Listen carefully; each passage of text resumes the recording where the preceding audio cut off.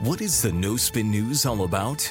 You know that this is a fact-based analysis news program. You know that. We avoid speculation. We don't do conspiracies here. We don't do party politics here. We're not nonpartisan. That's wrong. Not that. Okay, we are advocates for a stronger America and a more just society. We don't believe in communism. We don't believe in socialism. We don't believe in nihilism. We don't believe in the progressive woke culture. We think it is un-American. We don't support that. So you should know what we are, and it would then crystallize what we do. Listen to the No Spin News. Subscribe to Bill O'Reilly's podcast feed wherever podcasts are available.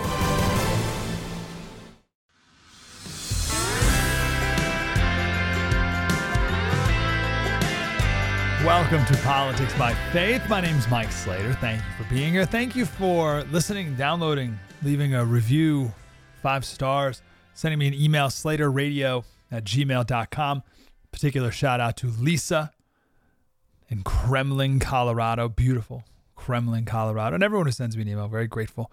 Again, slaterradio@gmail.com. So the mission of the show is to take something in the news that's causing anxiety, break it down, lament the brokenness, then provide some historical perspective and biblical peace that makes the anxiety go away. And then we can talk about what's truly in our control. And today, this is a story that, if you're paying attention, should cause anxiety. So we have to talk about it. The U.S. military has now shot down a 4th object over American soil. Are we in another Cold War with another superpower? And is this the beginning of a hot war? So what's going on here? Before we begin, I want to make note of a historical bias that I don't know if it has a name or not. I'll call it the high school textbook bias. When you read your high school history textbook in 10th grade, and you got to the section on the Cold War, the Cold War between the Soviet Union and America was given 2 pages. And the beginning of the Cold War, the rise of the Cold War, was given a paragraph. And that paragraph took 20 seconds to read. So we think, our brains think, that the rise of the Cold War took about 20 seconds. Well, it took us 20 seconds to read about it. So in real life, it took 20 seconds to actually happen. That's what our brains think. So in the present time, when something doesn't rise from zero to Cold War in about 20 seconds, we tend to conclude that nothing is really happening. Oh, it's overblown. It's not a big deal. Or we're like worried, but then 20 seconds go by. We're like, oh, nothing's going to happen. Like, no. Things can take many years to develop. And decades from now, this moment in time would be summarized in a paragraph in some high school textbook somewhere. But it would take years or decades in real time to grow. To prove that point, no one can give an exact date as to when the Cold War between the U.S. and the Soviet Union officially began. No one even knows. Like, it was that nebulous of a growth. We're like, I don't even know when it started, technically. So when will we know if we're in a Cold War with China? Maybe we already are. And maybe the history textbooks in a couple decades will mark a date well before today as when the Cold War with China officially began. Maybe the textbooks will include when COVID started as part of that initial Cold War. So just think of that as we're chatting here about what Cold War we could actually be in right now. So all that being said, what's going on with this story? 4 objects now shot down over American soil. So object number 1, that was the Chinese surveillance balloon. January 28th, it came over our airspace, the Aleutian Islands in Alaska. We let it fly over Alaska, then down over Canada, and then ended up in Montana when Larry Mayer looked up and saw a balloon, and he was a news photographer, so he had a high-powered camera, and he was able to take a video of it. The Pentagon was very embarrassed that someone saw it. Now they had to acknowledge it, and they let it sail across the country over our military bases, and we'll talk about that in a minute. And then we shot it out of the sky on February 4th. So it was 8 days later after the first sighting in Alaska shot it off of the beach of Myrtle Beach. So Republicans said, Trump never would have let this happen. And the Pentagon came back and said, no, this happened 3 times under Donald Trump. And Trump said, what? And all of his officials, even those who don't like him, said that never happened. So who knows what to believe there.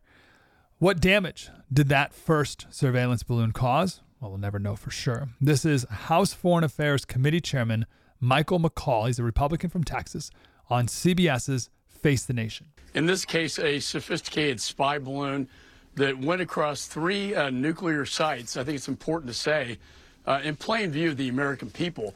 In Montana, the Triad site, air, land, and sea nuclear weapons. In Omaha, this spy balloon went over our Strategic Command, which is our most sensitive nuclear site. It was so sensitive that President Bush was taken there after 9/11. And then finally, Missouri, the B-2 bomber, that's where they are placed. It did a lot of damage. I didn't know that about George Bush after 9/11, but sure enough, the president flew from Florida. That's where he was. Remember, he was reading to the kids in the elementary school, and he found out about the attack on 9/11, and then they flew to Omaha, Nebraska, an Air Force base, down to a nuclear bunker 40 feet underground. Wow. And that's where the spy balloon was on top. So it's believed that a balloon is able to gather more detailed images than they can from a satellite. That congressman said it was done with provocation to gather intelligence data and collect intelligence on our 3 major nuclear sites in the country. Why? Because they're looking at what? What is our capability in the event of a possible future conflict in Taiwan? They're really assessing what we have in this country. More on Taiwan in a minute. So that was the first spy balloon. That's the one most people know. We did a episode on that last week. Second object we blew out of the sky was February 9th, 5 days later. There was another object over northern Alaska. 2 F-35s were sent to go check that out. They blew it up. They said it was to be balloon-like. Balloon-like. So we shot that down. Third object was the next day, February 10th.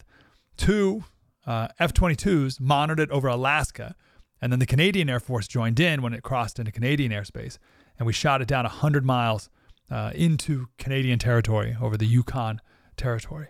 This was described as a small cylindrical object. Not a balloon, I don't know. And then the fourth object, February 12th, just 2 days after the third. This is over Lake Huron in Michigan. We're told the object was found on radar over Montana. And then it was on the 10th. And then on the 11th, over Wisconsin. And then February 12th, over Michigan, and we shot it down. It was traveling at 20,000 feet. That's low. The original balloon was 60,000, so twice as high as an airplane, 30,000. But this was only 20,000. And this was called an octagonal object. So we shot it over the lake. So we're just shooting stuff out of the sky all the time now, I guess. Is this like a normal thing we're going to be doing? So here's the big question. Have there always been this many foreign objects in the sky all the time? And we're now just paying closer attention? Like if you're ever on one of the Great Lakes and you look up and you're like, oh, are there always Chinese spy balloons? So has this always been a thing and we're just now noticing, or have we always known? We just have a new desire to shoot them out of the sky. Does that make sense? And I think that difference matters. Is China all of a sudden sending a bunch of balloons and drones our way, or have they always been doing this and we're just now notice and we now just decided to shoot them? But it's pretty wild. Like, let's not be cynical enough to miss the fact that the U.S. military is shooting foreign objects out of the sky over Michigan. That is quite surreal. The FAA closed airspace over Michigan, declared it a national defense airspace. Michigan. This is an invasion that we in America are not used to. We've never seen this. 9/11, that wasn't a major superpower. Pearl Harbor was way over in Hawaii. Most Americans never even heard of Pearl Harbor when they heard about it on the radio. That it was Pearl Harbor was under attack. They're like, what? What's that? We've all heard of Michigan.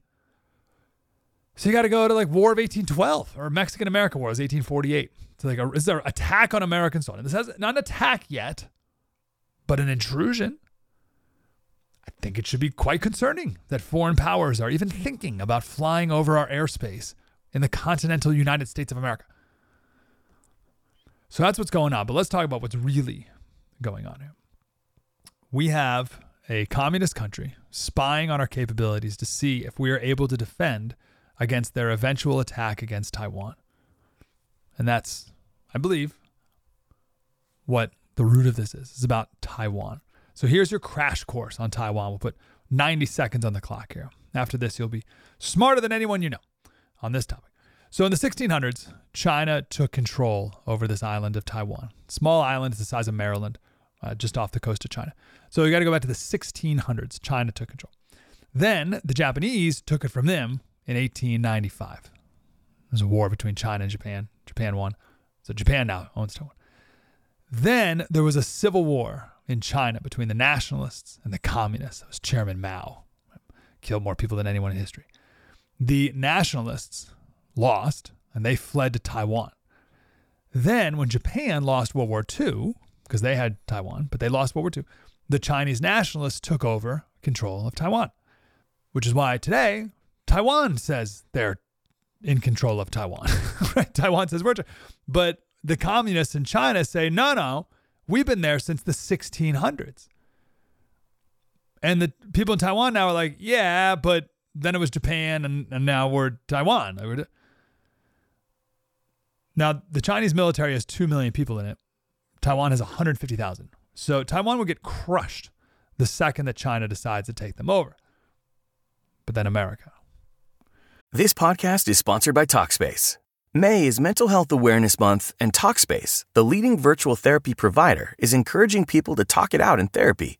By talking or texting with a supportive, licensed therapist at Talkspace, you'll gain insights, discover truths, and experience breakthroughs that will improve how you live and how you feel. With Talkspace, just answer a few questions online, and you'll be matched with a therapist. And because you'll meet your therapist online, you don't have to take time off work or arrange childcare. You'll meet on your schedule, whenever you feel most at ease. Plus, Talkspace works with most major insurers, and most insured members only pay a $25 copay or less. No insurance? No problem. If you want to make progress toward a mentally healthier place, Talkspace is here for you. Now get $80 off your first month with promo code SPACE80 when you go to Talkspace.com. Match with a licensed therapist today at Talkspace.com. Save $80 with code SPACE80 at Talkspace.com.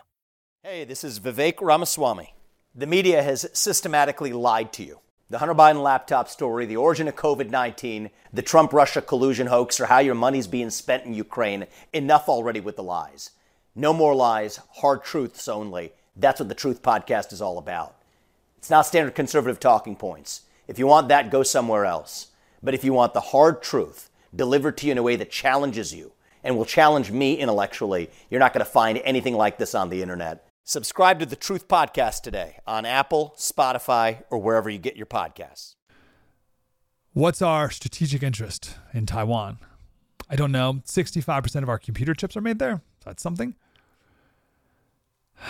They're a free country, Taiwan. We promised we would.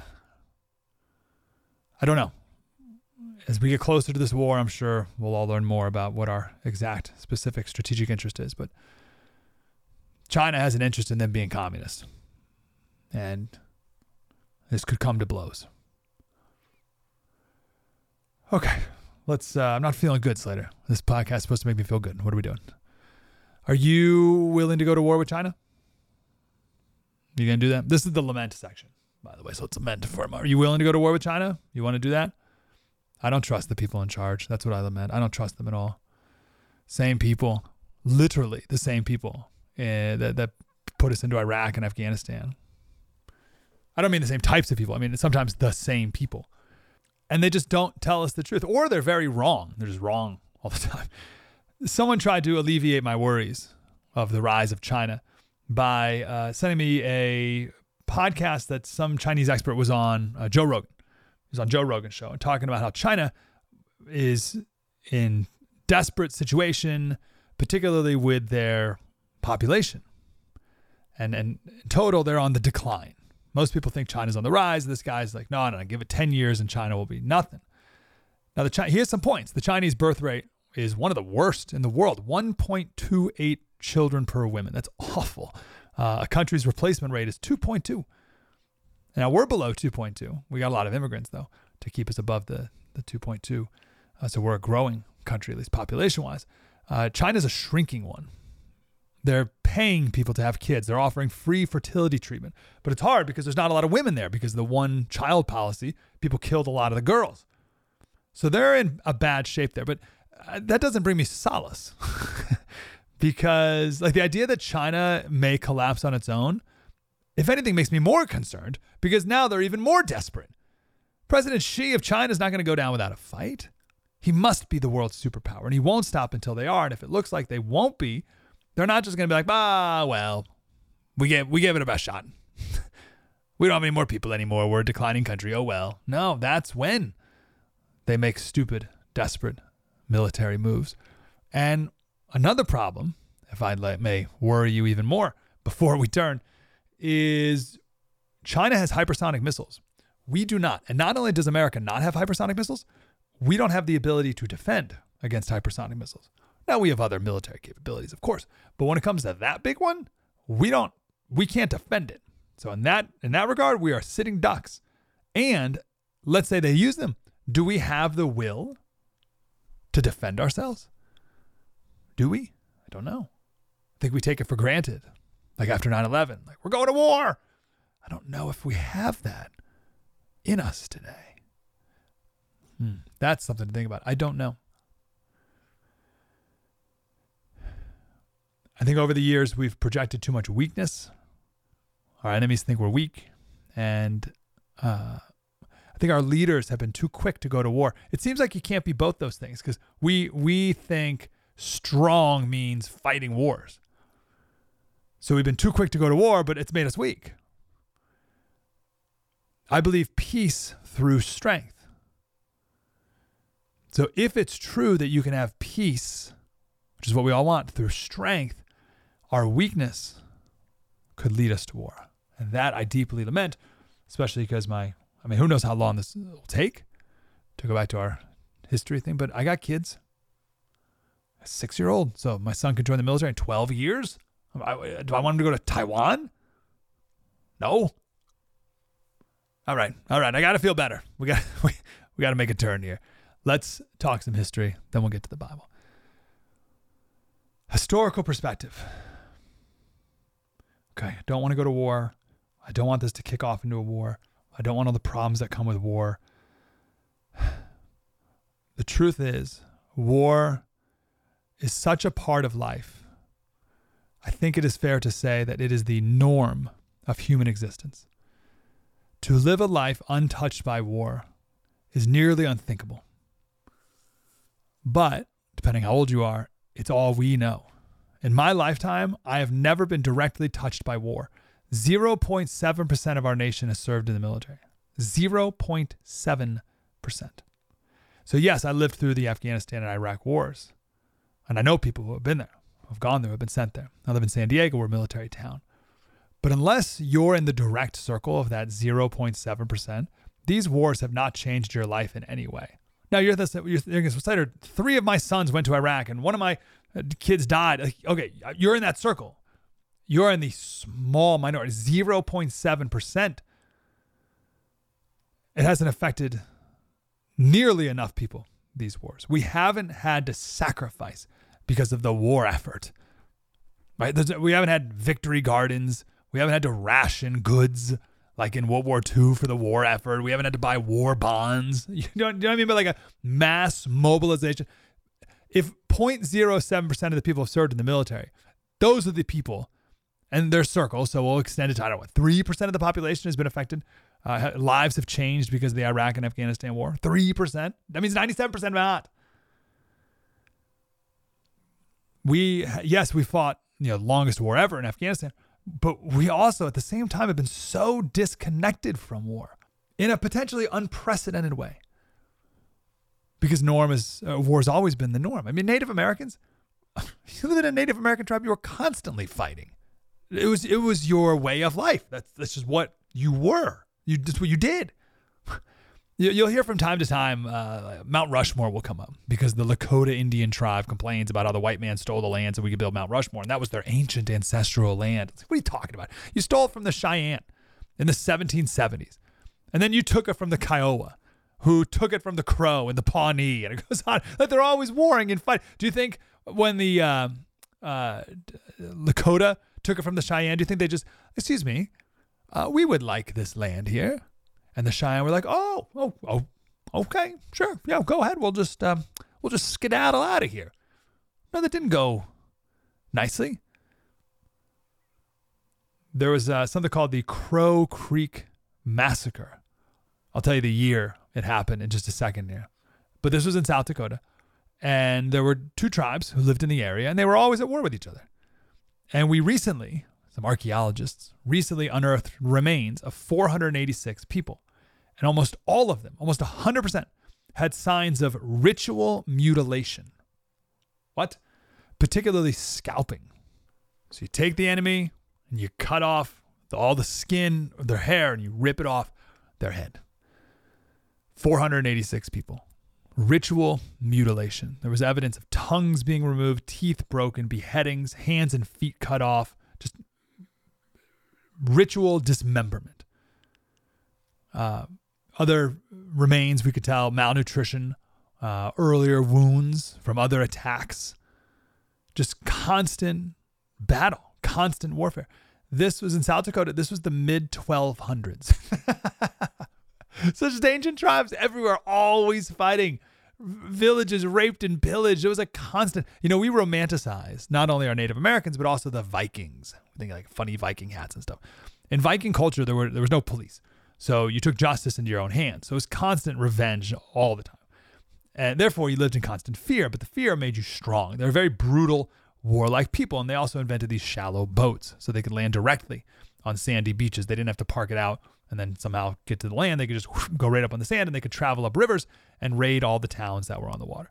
So these Viking raiding parties were between 500 and 1,000 warriors in the early 1800s.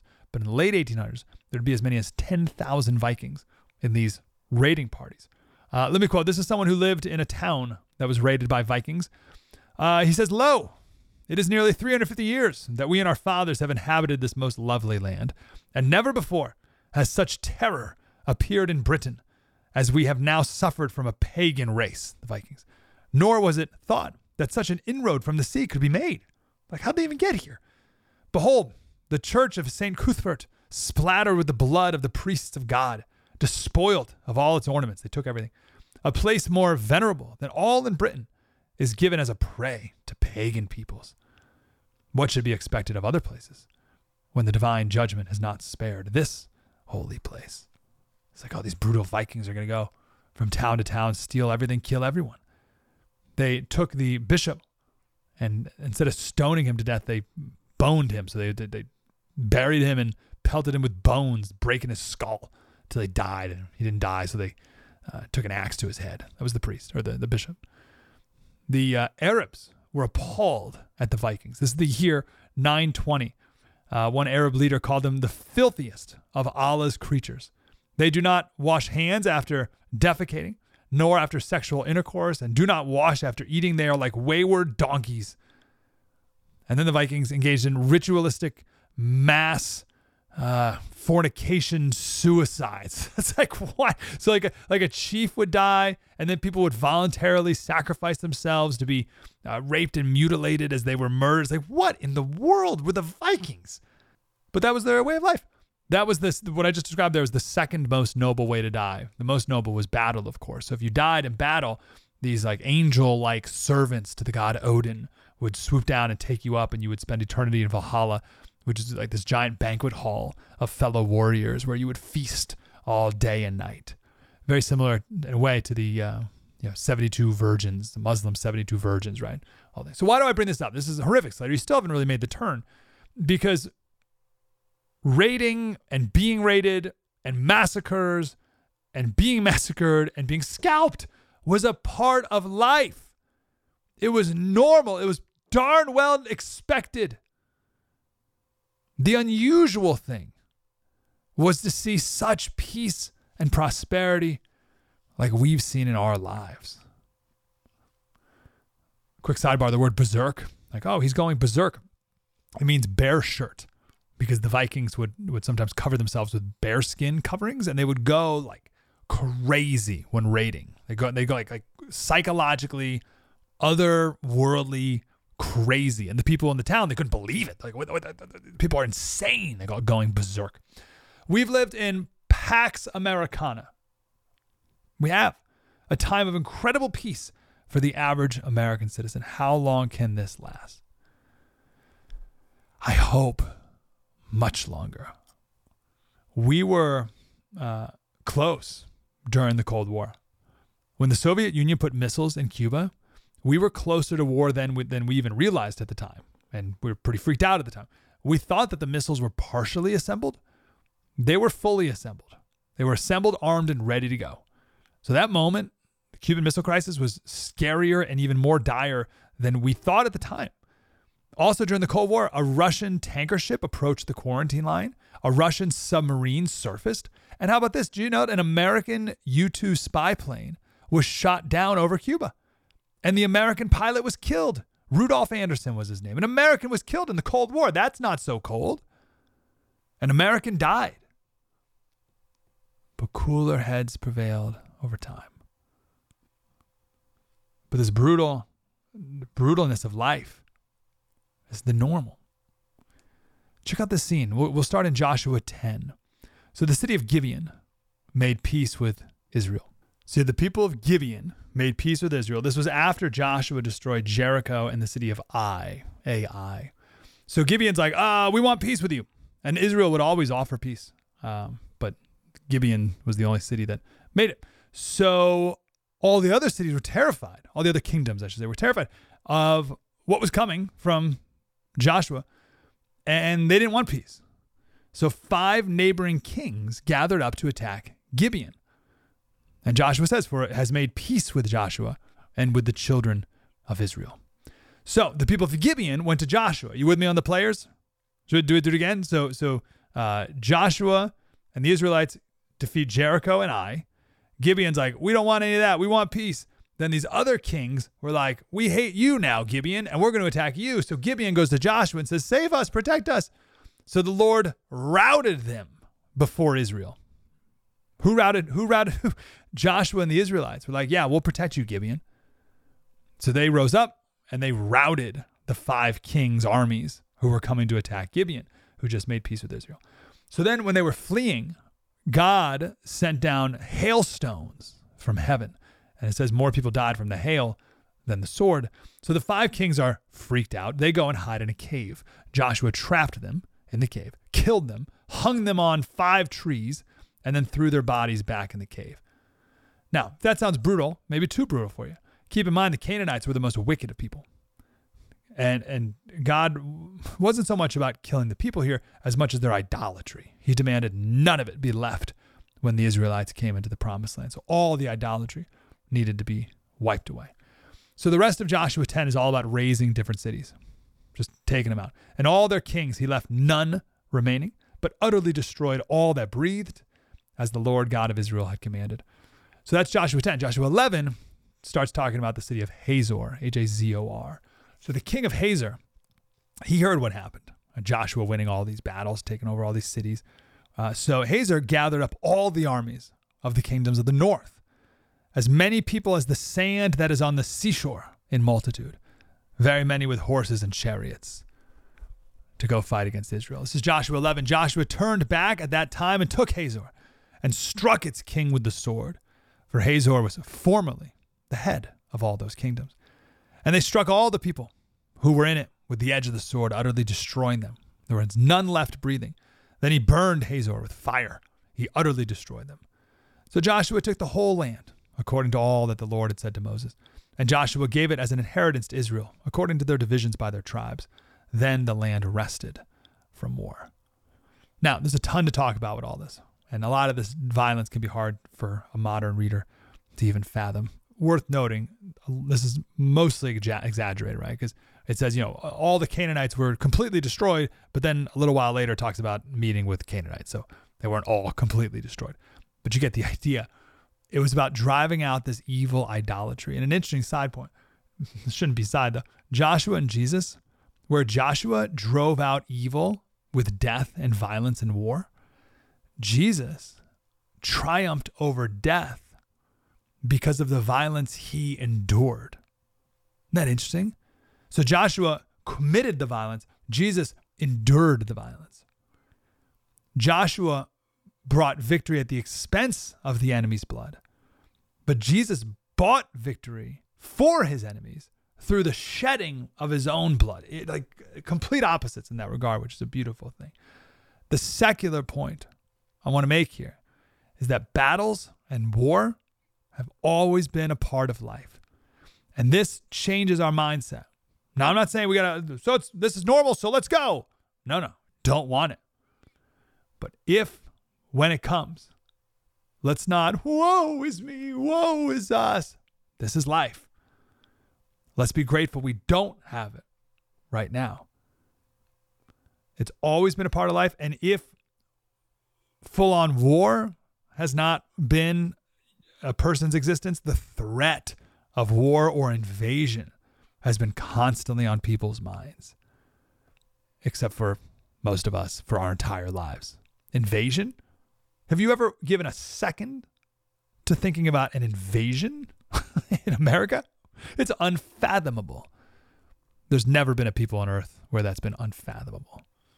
I don't know if there's ever been a people on earth where it hasn't happened all the time. We are in a very unique situation, but we're not necessarily safe forever. Okay, so what's in my control, Slater? Well, again, don't be alarmed when it happens. This is the norm of life. Let's pray it doesn't turn into anything more. I'm okay with shooting some balloons out of the sky. Let's pray it doesn't get any worse. Let's pray we don't send Americans to Taiwan. But let's not be surprised or taken out if it does. The best advice, the thing that's in your control, is the thing that's always in your control. People asked Jesus about the Galileans who went to the temple to sacrifice. And when they were there, they were slaughtered by Pontius Pilate. People are like, what's that? What was that about? And Jesus said, those 18 who died when the Tower of Siloam fell on them. That's terrible things happen. And people are like, well, what do we do with that? And Jesus responded, but unless you repent, you too will all perish. So there's a lot going on with those stories. I mean, the first main point is it's wrong to assume that just because something bad happened to someone, whether it's at the hands of humans like Pilate or a natural disaster, a tower falling on you, don't assume that these people were worse sinners than you. The question isn't, why did the bad thing happen to them? The question is, why did the bad thing not happen to you? But either way, Jesus' conclusion was, repent. You're worried about those people who died? You will too. You should repent. So what's in our control? Always about getting right with God. Because then when you read the stories of the great Christian martyrs, if you're right with God, what can they even take from you? So final thought to think about tonight, thing to meditate on. The real battle, the one that's going on right now, it's not a Cold War at all. It's not a Cold War. It's not something that we pray doesn't happen or we hope one day it doesn't, but it might in a decade or so. The real battle right now today, as you're listening to this, and I will say it and you will dismiss it, and that is proof that is actually the battle that's going on, is between you and the devil. Or we'll focus on us and China. No question. No question. We'll focus on us and China. The real battle, you and the devil right now. Ephesians 6:10, we'll start there. Finally. And as I'm reading this, think about it. Visualize it. Finally, be strong in the Lord and in the strength of his might. Put on the whole armor of God, that you may be able to stand against the schemes of the devil. For we do not wrestle against flesh and blood and balloons, but against the rulers, against the authorities, against the cosmic powers over this present darkness, against the spiritual forces of evil in the heavenly places. Therefore, take up the whole armor of God, that you may be, you listen right now, you may be able to withstand in the evil day, and having done all to stand firm. Stand, therefore, having fastened on the belt of truth, having put on the breastplate of righteousness, and as shoes for your feet, having put on the readiness given by the gospel of peace. In all circumstances, take up the shield of faith, with which you can extinguish all the flaming darts of the evil one. And take the helmet of salvation and the sword of the Spirit, which is the word of God, praying at all times in the Spirit with all prayer and supplication. The belt of truth, breastplate of righteousness, gospel of peace on your feet. Take up the shield of faith, extinguish the flaming darts of the evil one, the helmet of salvation, the sword of the Spirit, which is the word of God. And do what with it all? Pray. SlaterRadio@gmail.com. Please, if you could leave a 5-star review, we greatly appreciate it because it's free for you to do. And it gets us in the algorithm. It spreads the podcast further and farther. So if you find this of value, I'm grateful for you very much. SlaterRadio@gmail.com. This is Politics by Faith. Mike Slater.